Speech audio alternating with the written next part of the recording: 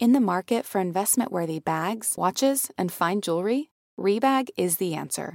Rebag is a luxury resale platform where each piece is carefully inspected by experts to ensure quality and authenticity. Use Rebag to buy and sell finds from the world's top brands, including Louis Vuitton, Chanel, and Cartier. Head to Rebag.com to get 5% off your first purchase with code REBAGNEW. Shop today at Rebag.com. That's REBAG.com. And use promo code REBAGNEW for 5% off your first purchase. Betches Media presents. Madam Speaker, Madam Vice President. You want to hang out with us? Get your vaccine. Vaccine. And so I went to Human Resources. There's some things I just can't tell you on air. The Betches Sup Podcast. A woman's problem, if you will. Hello and welcome to the Betches Sup Podcast. I'm Sammy Sage, and today I am joined by actually a very special guest, for me at least. He is my former college professor, Professor Lee Adler, who teaches and lectures at the School of Industrial and Labor Relations. And today we're going to talk about some of the developments in the labor market, the labor shortage, union and strike activity. And Lee has actually had an incredible background in advising unions. So I think this will be a really interesting conversation. So welcome, Lee. Thank you, Samantha. It's nice to see you again. Yes, it's very nice to see you again. It's very exciting. You were actually the first college professor that I met at Cornell. So this is really just a full circle moment for me. Oh, God. Well, okay, I'll leave it at that. Well, okay, so I guess to start, would you want to tell the audience a little bit about your career in advising unions and sort of just generally what your experience is kind of up close and personal with them? I thought about this. I think the best way to talk about my background is to say that people who get connected to working people's struggles kind of tend to one of two directions. One is that some people get very attracted to trying to get connected to leaders, meaning leaders in Washington, D.C., leaders in the state where you might be located, et cetera, et cetera, et cetera. But what I learned first from my first experience when I was 21, driving taxi in a unionized workforce in New York City, and then subsequently when I was probably about 26 or 27 in southern West Virginia, where I spent 18 years representing rank and file coal miners, is that my interests are with working people, with rank and file people, and not particularly with leaders. And that has led me on a course for really more than 45 years of seeing the world through the eyes of working people themselves, as opposed to through various configurations at the national level or the state level or something like that. And that sort of distinguishes, I'm not saying so good, but it distinguishes me from a lot of others who are more concerned about sort of geopolitical this and geopolitical that and being connected to leaders. I'm very happy to be connected to rank and file firefighters, rank and file coal miners, rank and file hospital workers, and rank and file teachers, which has been my work. So what kind of issues and at what moments do you advise the rank and file of these unions? Well, for 5 or 6 years when I was a little puppy in my 20s, I fought some of the big leaders in New York City on behalf of the rank and file taxi drivers because we felt that we were getting sold out by the most prominent leaders in New York City. I still feel super proud of that period. When I went to Southern West Virginia, I only represented rank and file leaders in wildcat strikes and criminal situations and murder cases on picket lines, on criminal contempt in federal court for years and years and years. Did I do that work, and rarely, if ever, represented either the higher up parts of the union or the international union in Washington. It was always the folks. And then when I came to Cornell, I started doing rank and file education all around the state, teaching regular workers what would happen with NAFTA and those kind of developments in the 90s. And then in the latter part of the 90s, I represented a whole lot of different people that were subpoenaed before federal grand juries who were investigating the Teamsters election in the 90s. And then I started with the firefighters for the last 20 some years, representing rank and file firefighters all across New York State on issues about health, safety, contracts, bargaining, you name it. I've been involved in it. And I have also written a history when rank and file teachers overthrew the statewide president in the first contested election of significance in New York State in 2013. So each of those positionings of my legal skills or my educational skills have always been with the rank and file.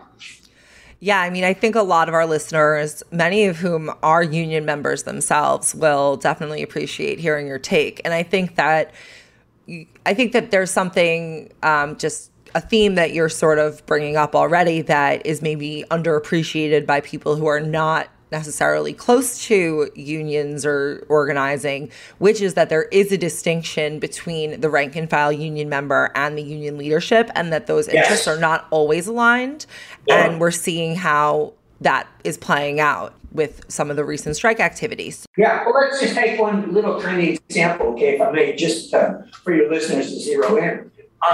In the strike in Alabama, not the Amazon strike, which we may talk about at some point, but this is the UMWA strike, the biggest UMWA strike in a long, long time, against a horrible company, just lying and not telling the truth to its workers, et cetera, et cetera, et cetera. Well, folks gave up a huge part of their pay when the company hit economic downfall. I think it was 2015 and 2016. I can't remember, and they gave up some pension opportunities, et cetera. And they said, once we get better, we'll take care of you, quote unquote, which I have experienced a zillion times in Southern West Virginia in the 80s and 90s, and it's painful. Well, what happened is that when they got on their feet and they made $500 million in, I think it was 2018 or 2019, they stiffed them. They offered them a couple nickels and a couple dimes. Well, the union came in and negotiated the best deal, quote unquote, that they could. The International came in and negotiated. It was voted down 90% to 10. And those folks have been out since late winter this year, going on 5, 6, 7 months at this point. That's an example of the difference between the leadership wanting to get those guys back to work. I understand. I always understood that from the 70s too. Everybody in Washington wants to get the rank and file back to work. I want them back to work too. But the question is, how do you go back to work? Do you go back with your dignity? Do you go back with a decent change in your working conditions? And that's what is problematic right now, because more and more and more working people are doubting the proficiencies and the skill levels that are being negotiated on their behalfs, and they're rejecting things left and right. Right. Do you have any thoughts on why the union leadership is sort of maybe unintentionally aligning with corporate interests by pushing workers back to work before there's, a deal that is really fully what they need? Well, let me say this. First of all, unions are democratic institutions for the most part, although we fall short. I'm a trade unionist in every vein, artery, and part of my heart and wherever else that stuff's connected to. But the union, especially at the higher levels, wherever they might be, don't really live through what the rank and file lives through. And the rank and file can become angry. It can become bitter. It can become, frankly, too tough to penetrate, even to the point of irrational, because they've been hurt. They've been humiliated. Like take the strikers at Mercy Hospital. They're into the 23rd or 24th day in Buffalo. They've been humiliated, watching men and women next to them die from coronavirus and being on the front line and short of staff and working extra shifts and not being sure when they're going to be able to go home to be with their family. And the CWA who represents them, I'm sure, is as sensitive an organization as there can be. But it's very, very difficult. They want those folks back to work because it's dangerous when you're out that long because they've already started replacing them. They have 50, 75 replacements. They can make them permanent replacements to take their job. And holy mackerel. So there's lots of reasons why unions are worried when people go on strike if they can't solve the problem rather quickly, if you will. It's not because they are aligned with corporate interests. It's rather that the interests they have in terms of what they see as the best or the best welfare, if you will, for their membership doesn't always align with the bitterness that strikers feel because of just not only the economic privations, but also the matters of dignity. Yeah, I mean, just so you're speaking about a recent strike of healthcare workers in Buffalo who are basically... Yes, ma'am. Yeah. Yes, I was. So they're basically, they've had it. I mean, understandably, they've been working through COVID, and obviously COVID has become very political. So that's just one of many recent strikes. Yes. What would you say is overall it's driving this recent uptick in strike behavior? Well, I actually think there's a number of things. There's a constant lingering, it's sort of like a mosquito buzzing around your ears and keeping you up all night kind of thing, about staffing shortages, at least in healthcare. The staffing shortages have, in better times, played out with primarily women, occasionally men, in healthcare, having to work extra when they don't want to, meaning just being ordered to do that, so to speak, forced or involuntary overtime. Or other kinds of situations, if they're non-union, where they can just say, stay here, stay here, stay here.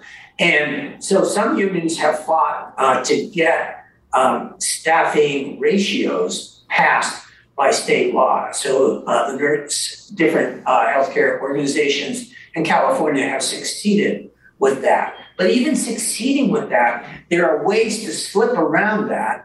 So, for example, in some material that I sent you, Samantha, about Kaiser, that there's a lot of very angry healthcare workers at Kaiser because Kaiser is not honoring, they feel, the state laws about the shortages and the ratios, et cetera. And they're also not being honorable with regard to how much money they can afford for additional help to the workers. So there's a dynamic that spreads around called shortages.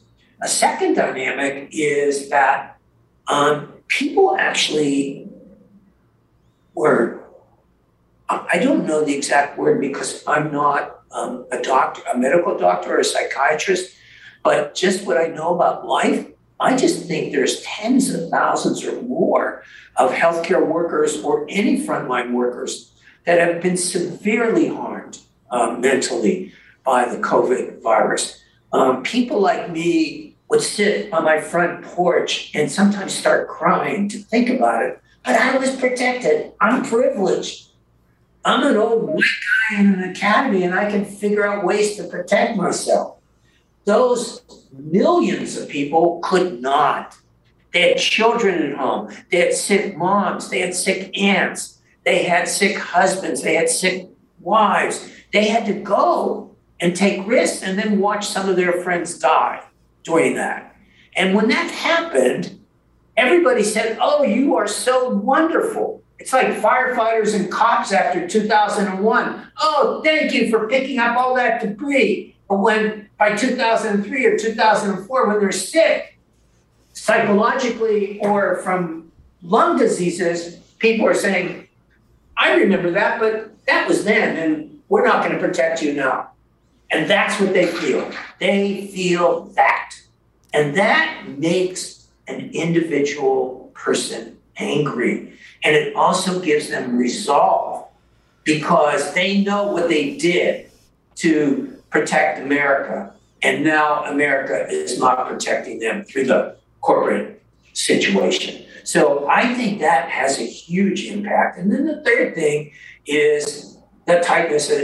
We haven't talked about that yet, but the general overall tightness in the labor market that is characterized by a number of different things, ranging from the long-term, separate from COVID, this stunning statistic that America has the least percentage of its men and women working between the ages of 35 or 40 and 60 of any industrialized country in the world. And people are saying, why? That kind of thing. And then the short-term pressure in the labor market, which is that people are resigning and quitting their jobs in mass, because of all kinds of differentiations that have been triggered by the COVID crisis.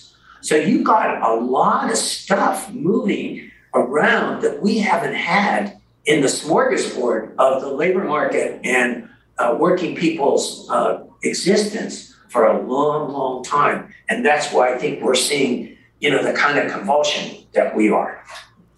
Yeah, I mean, I do think that when an employee realizes that their boss does not care whether they live or die, I do think that really changes your calculus for what, your threshold for staying somewhere, or, is that money important? Can I go somewhere else, especially now when there are so many other job openings because of people quitting?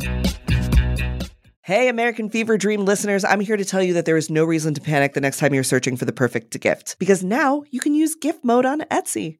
Gift mode on Etsy is here to take the stress out of gifting so you can find the perfect item for anyone for any occasion. And it's easy. You just tap or click gift mode in your Etsy app or Etsy.com, and then answer a few questions about who you're shopping for and what they like. And gift mode instantly gives you a curated gift idea list based on hundreds of personas.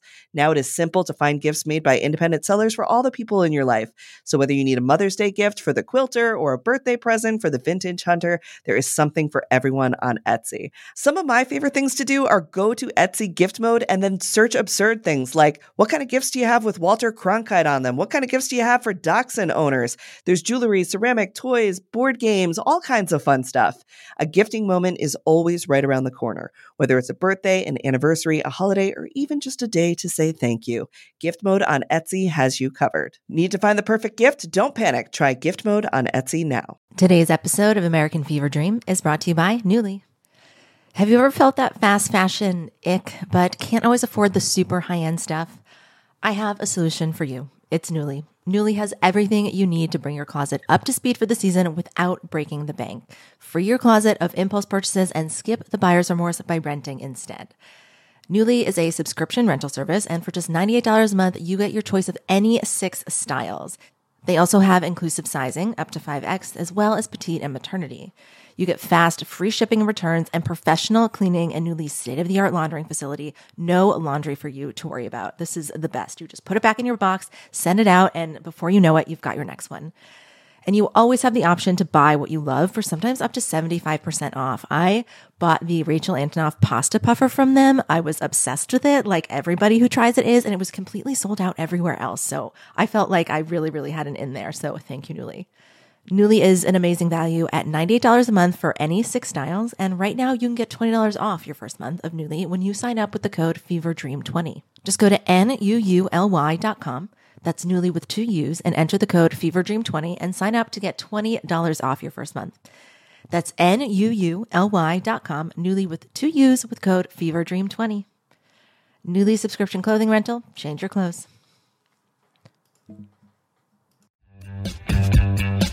Just talking about leverage, because ultimately that is what all of this comes down to. And it's always felt like corporations have just endless leverage and the individual worker essentially has none, which is why unions are set up.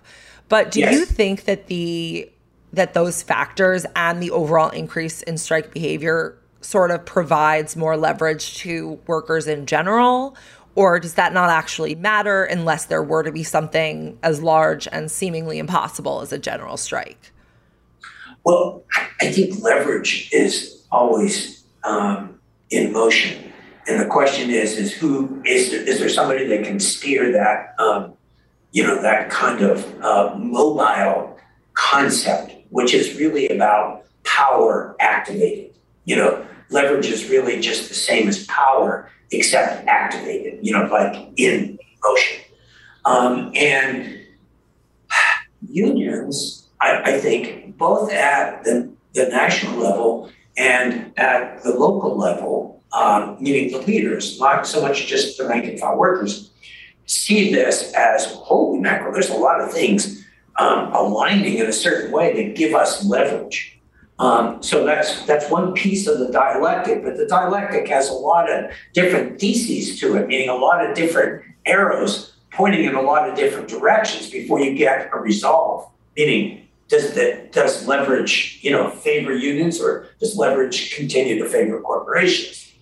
And so it seems that way, that leverage is working that way. The tight labor market, if you will, again, infuses the thinking of people that understand things like that this is getting better. They see when they drive down the street, McDonald's started at $13 an hour, and then they raised it to $15. And some places actually have a sign in front, come to work for us, $17 an hour, $18 an hour, that kind of thing. Yeah. Plus other bonuses. They're really, bonuses, right. It's like bribery at this point. Yeah, well, right. I don't know. Enticement, Enticement. But I'll leave that to your listeners to decide. But then on the other hand, in the manufacturing world, where the profitability and the worries about the supply chain lines and the logistics, where they're having trouble getting all the stuff together, but they still need workers. Like I saw here in Ithaca, New York, I saw within a couple miles of each other, a sign in front of McDonald's, about $17 an hour or something like that. And then over at a decent manufacturing company, we're starting people off at $15 an hour. And that's, by the way, I'm not sure there's a tougher job in America than working at McDonald's, frankly, especially for a manager who's got to cover for all the shortages and keep all those balls in the air, kind of thing. Mm-hmm. But there you have a manufacturing job that's only paying $15 an hour. How is somebody going to go there versus McDonald's? I mean, it's crazy. There's a great deal of unsettled stuff in the pricing of the cost of labor right now. And that tends to favor, I think, working people and their interests. Now, without spending an enormous amount of time on that subject, let's just talk about the part that contradicts what I just said. So if Adler's right that it seems like the leverage is on the side of working people and unions, why in the hell isn't that case settled in at the mine workers with that $500 million and all that kind of stuff? That metallurgical coal, when steel is coming back, that set of mines in Alabama has coal that's not the kind that is used to make electricity, but more to make steel. And steel is in a great shortage in America. So there's a great need for that coal, and there's a great need for steel. Why aren't those leverage points successful, if you will? And again, Samantha, I'm going back to your point about the incredible power of capitalism and corporate well-being, if you will, financial well-being, in the midst of all this. By the way, with millions of people, not millions, but 700,000 people dying and, millions affected by COVID, corporate profits just keep going up and up and up, despite the shortages of the labor market. Somehow they're still making dough, What's that all about? That's about power. That's about residual power. And that's about how tough this all is in the bigger question. Because you also look over, with Amazon even Bezos's wealth went up $50 or $70 billion in the last year, let alone Amazon's wealth. And the Bessemer strike was crushing, The Mercy strike is into the 24th day. The big hospital strike in Worcester, Massachusetts, that has the second or third biggest healthcare corp in maybe the world, but certainly in the United States, called Tenet, T-E-N-E-T, that's in its 7th month, and it hasn't been resolved.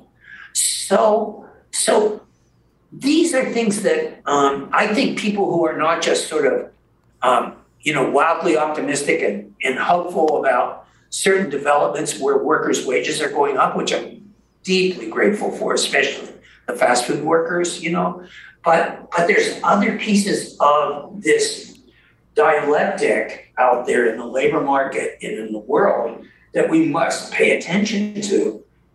And this is all, I'm sorry for taking so long to get back to your question about leverage, but I'm trying to explain the ingredients or the various inputs that go into trying to critically examine leverage at this point. In other words, it's pretty amazing in certain ways, but it doesn't go as far as a lot of people think it's going or want it to go because of the residual power of capital. Right. So on that note, do you think people sort of murmur about a general strike? Do you think that there could really ever be one? And do you think that would sort of be like the key to, I don't know, maybe breaking some of that residual power? Well, I think the residual power has been around for a long time, and I'm not sure that even a general strike could fundamentally change the power and wealth of corporations. I don't think that is likely. I also think, again, and I hope I'm dead wrong about this, but in my lifetime, I have witnessed more disunity in the labor movement in terms of like the whole entire picture, if you will, than unity. Right. And one of the times we've actually had some unity, and I'll identify a couple of times where we've had some unity. One time we had some unity after all the police and fire were killed in the World Trade Center towers. But that unity was in sorrow and in anguish and in hurt and in pain. And it wasn't like activated to, quote, acquire power or, if you will, better position oneself for leverage, number one. Another time when a whole bunch of the labor movement came together was around the immigration riots in 2005 and lesser in 2007, where we really galvanized huge numbers of working class people to support attempts to really modify and change the immigration laws in America. And American workers were persuaded that it actually wasn't hurting them to have these non-American folks in the midst. And that vaporized, that reality vaporized as the failure of those things occurred. And then the right just kept hammering these people from everywhere but here are killing your wages, are killing, when we went into the Great Recession, that kind of nativism came out virulently, and it's come out throughout this whole last decade with a lot of creepy Republicans repeating lies about all this stuff, So, we've been damaged by that kind of talk and polarized as a nation, which, is a whole other separate question, but that really makes it tough to have something like a national strike. I think it's the working class is split about this, so it's just hard. I don't think that that's going to be the solution. I think long-term organizing deep in communities is going to be a much better, although not as noticeable as or as exciting as a general strike. Right. So that was sort of my next question. If a general strike wouldn't, really affect that power structure long term, what would? But I do think that makes sense that real fundamentally, organized workplaces where the union is aligned with the worker probably would, be a more effective way of going about it. This episode is brought to you by La Quinta by Wyndham. Your work can take you all over the place, like Texas. You've never been, but it's going to be great because you're staying at La Quinta by Wyndham. Their free Bright Side breakfast will give you energy for the day ahead. And after, you can unwind using their free high-speed Wi-Fi. Tonight, La Quinta. Tomorrow, you shine. Book your stay today at lq.com. At Evernorth Health Services, we believe costs shouldn't get in the way of life-changing care. And we're doing everything in our power to make it possible. Behavioral health solutions that also keep your projections at their best? It's possible. Pharmacy benefits that benefit your bottom line? It's possible. Complex specialty care that cares about your ROI? It's possible. Because we're already doing it. All while saving businesses billions. That's Wonder made possible. Learn more at evernorth.com/wonder. Another thing that you had mentioned when we were on the phone the other day is that the NLRA, the National Labor Relations Act, which protects the rights of workers to unionize, is really weak. Can you elaborate basically on that and what could potentially strengthen those rights? Yeah, the act, when it was passed in 1935, was really, really, really important for working class folks. When I even went to West Virginia in 1974, I saw here and there, especially in African-American coal miner families, I would see a picture of John F. Kennedy. I'd see a picture of Robert Kennedy. I'd see a picture of Dr. King. And I would see a picture of Franklin Roosevelt.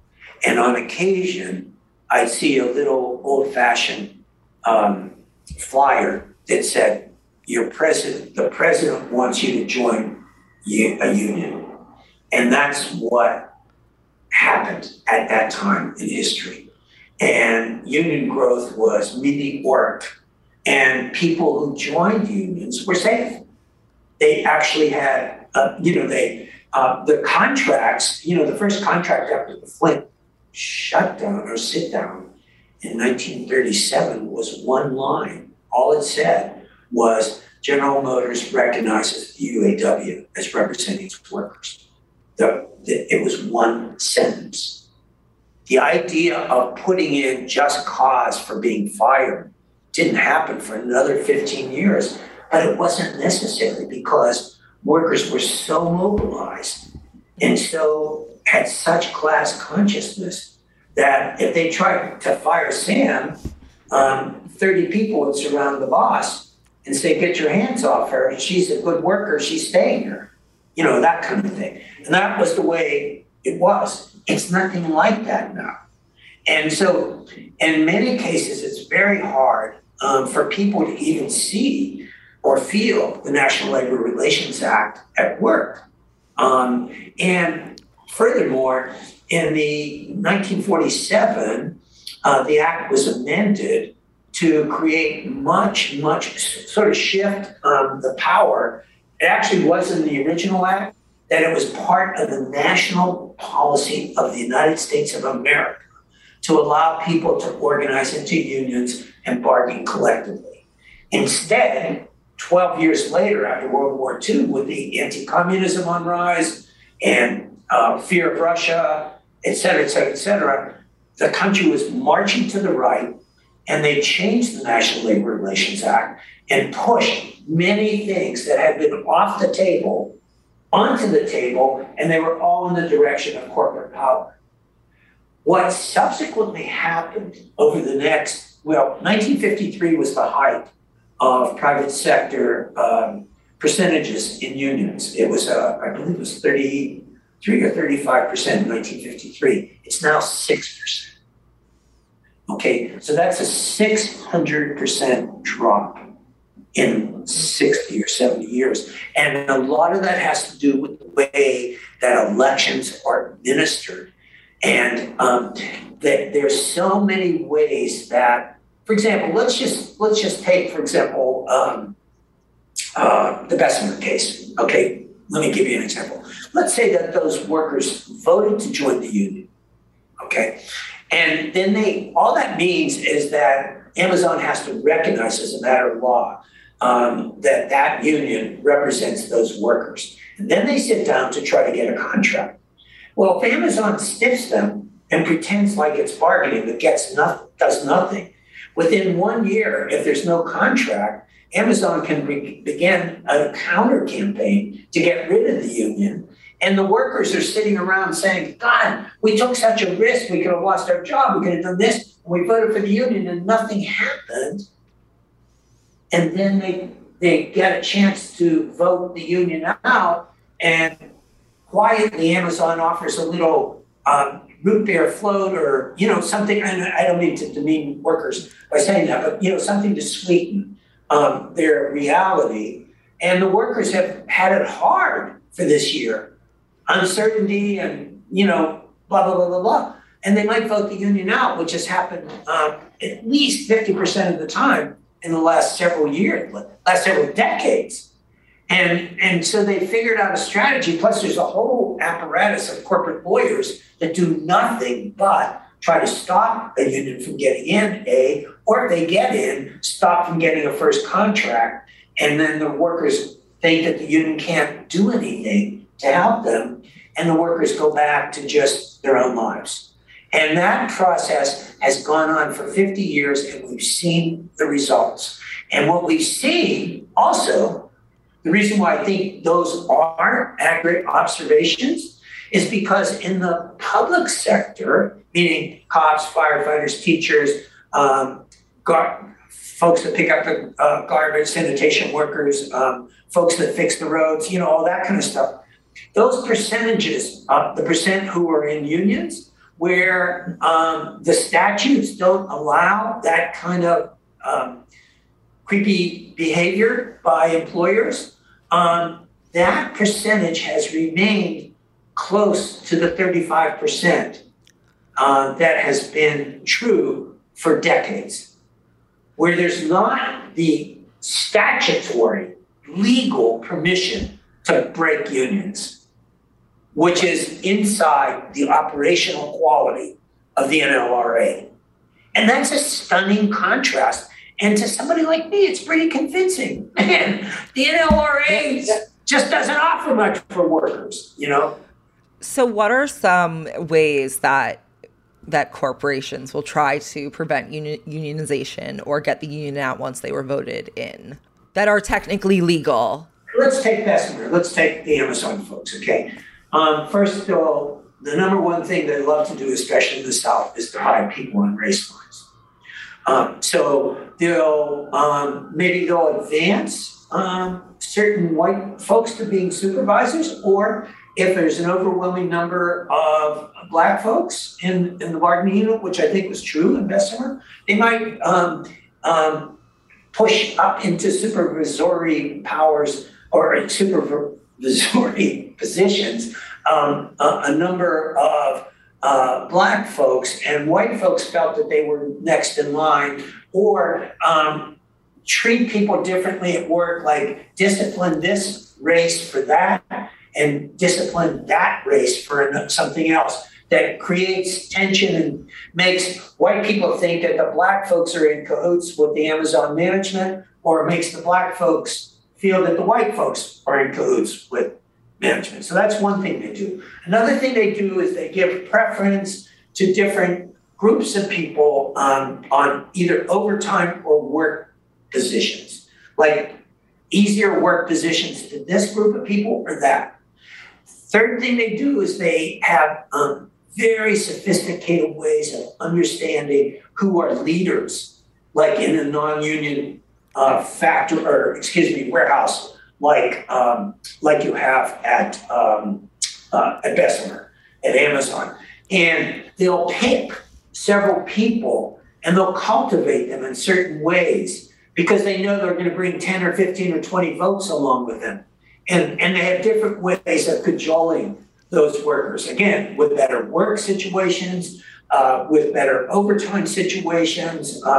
Maybe they'll get a raise, in some form or fashion, et cetera, et cetera, et cetera. Another way is around discipline, that they could choose to discipline different kinds of people for different reasons. Anything that causes division is their MO. And also the other thing that they're allowed to do, even though it's supposed to be illegal, but it seems like it's not illegal anymore, is to have what they call closed meetings. And they'll bring 20 people in and say, this is what's going to happen. If you vote for the union, we're closing this place down. You're going to be out of work. This is the best job anywhere around. Next year, we're going to expand this warehouse and your nieces and nephews will be able to come work here. But if you vote in the union, not only are we going to expand it, but we're going to shut this baby down, or something like that. Or they might put it in veiled language so it's not against the rules, and so they use intimidation, division, carrot and stick, etc. Just old-fashioned ways of dividing people and making them have doubts. And then the last thing they do is, and this is easy, by the way, there has never been, to my knowledge, a successful union campaign in any of the foreign automaker plants south of the Mason-Dixon line. And that's BMW, Mercedes, Nissan, Toyota, etc. They've never won. And what they have are big posters, or they hand out literature talking about all the indictments of UAW leaders. I don't know if you heard what happened last year, but the United States indicted the top, almost 2 tiers of leadership in the UAW for stealing millions of members' money from the education fund and using it to not purchase, but to rent very fashionable condos in Palm Springs to have parties there every weekend in the winter, $50, $100 cigars, fancy things. And the president, the vice president, all those people were indicted or in prison now. They said, this is what's going to happen to your money. So they have so many things that they can do. It's like a very large dysfunctional family run by a narcissistic patriarch. Well, yeah, yes. And plus you've got, warts on some of the unions. No, certainly not all the unions are like that. And not all the UAW locals are like that. But in the top levels in the automobile, I just think it's going to be another long period of time before there's any chance to organize automobile workers in the South. So, if you talk about a national strike, as long as there's cranking out Nissans and Toyotas and BMWs and Audis and Volkswagens and, in the South, what's the matter what's going on in Detroit, Of course it matters, but you know what I'm saying metaphorically, Totally. Just to kind of close out as like our last question, we've been following the IATSE strike a lot on this podcast. And it seems that they have arrived at a deal, but it hasn't been voted on yet. What do you think of that deal? Well, I haven't seen all the particulars. I've seen or heard or read that there were certain kinds of pay increases. There were restrictions imposed on producers, et cetera, with regard to some of the staffing concerns that they had about excessive overtime, excessive work activities. They structured in a greater dead period between when you're finished work on Tuesday and when you have to start on Wednesday. They did those kind of things. And that with a decent wage increase may be sufficient. But lurking behind this, and I have to tell you that this is kind of silly, I guess, but none of my I love the firefighters I represent around New York State, but no entity, no governmental entity will ever, and frankly, I don't think any private entity will ever agree to an escalator clause or a COLA for inflation. I mean, at this point in time in history, they just have too much power, and in the public sector, they just don't do stuff like that. But I got on my hands and knees and begged my guys downstate and said, don't sign this contract without there's 3 straight months of 5.3 or 5.4% inflation, kind of thing. And they said, we can't do anything about it, Lee. We're just going to go through with it, and stuff like that. But I don't know. IATSE, a lot of their workers are very high paid. A lot of them are very high paid. I think they have different structural things inside their organization, but some people, some set designers make a very, very, very fine living. And people who are more provisional or don't have a full, sort of like legitimate trade inside set building and stuff like that are more like carrying in the material and stuff like that. I don't know if they're going to pay attention to inflation or not. But if anybody would, it would be the IATSE workers, and that could impact or influence the ratification vote. But frankly, because of the history of the union and because for the most part, if the if there is a structure to de-stress the constant sea of work, that might be enough breathing room for the producers and the owners to get and the union leadership to gain ratification. Well, that is very exciting, and we will definitely be updating you on that because we've been following that potential strike in particular. Thank you so much, Lee. This has been such an enlightening conversation, and I really appreciate you taking the time. Oh, yeah. It's my pleasure. Until the end of democracy, I'm Sammy Sage, and this has been the Betches Sup Podcast.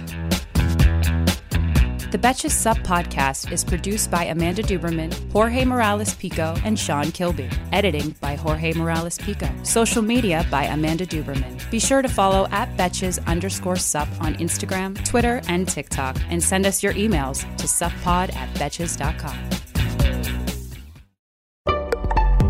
Betches.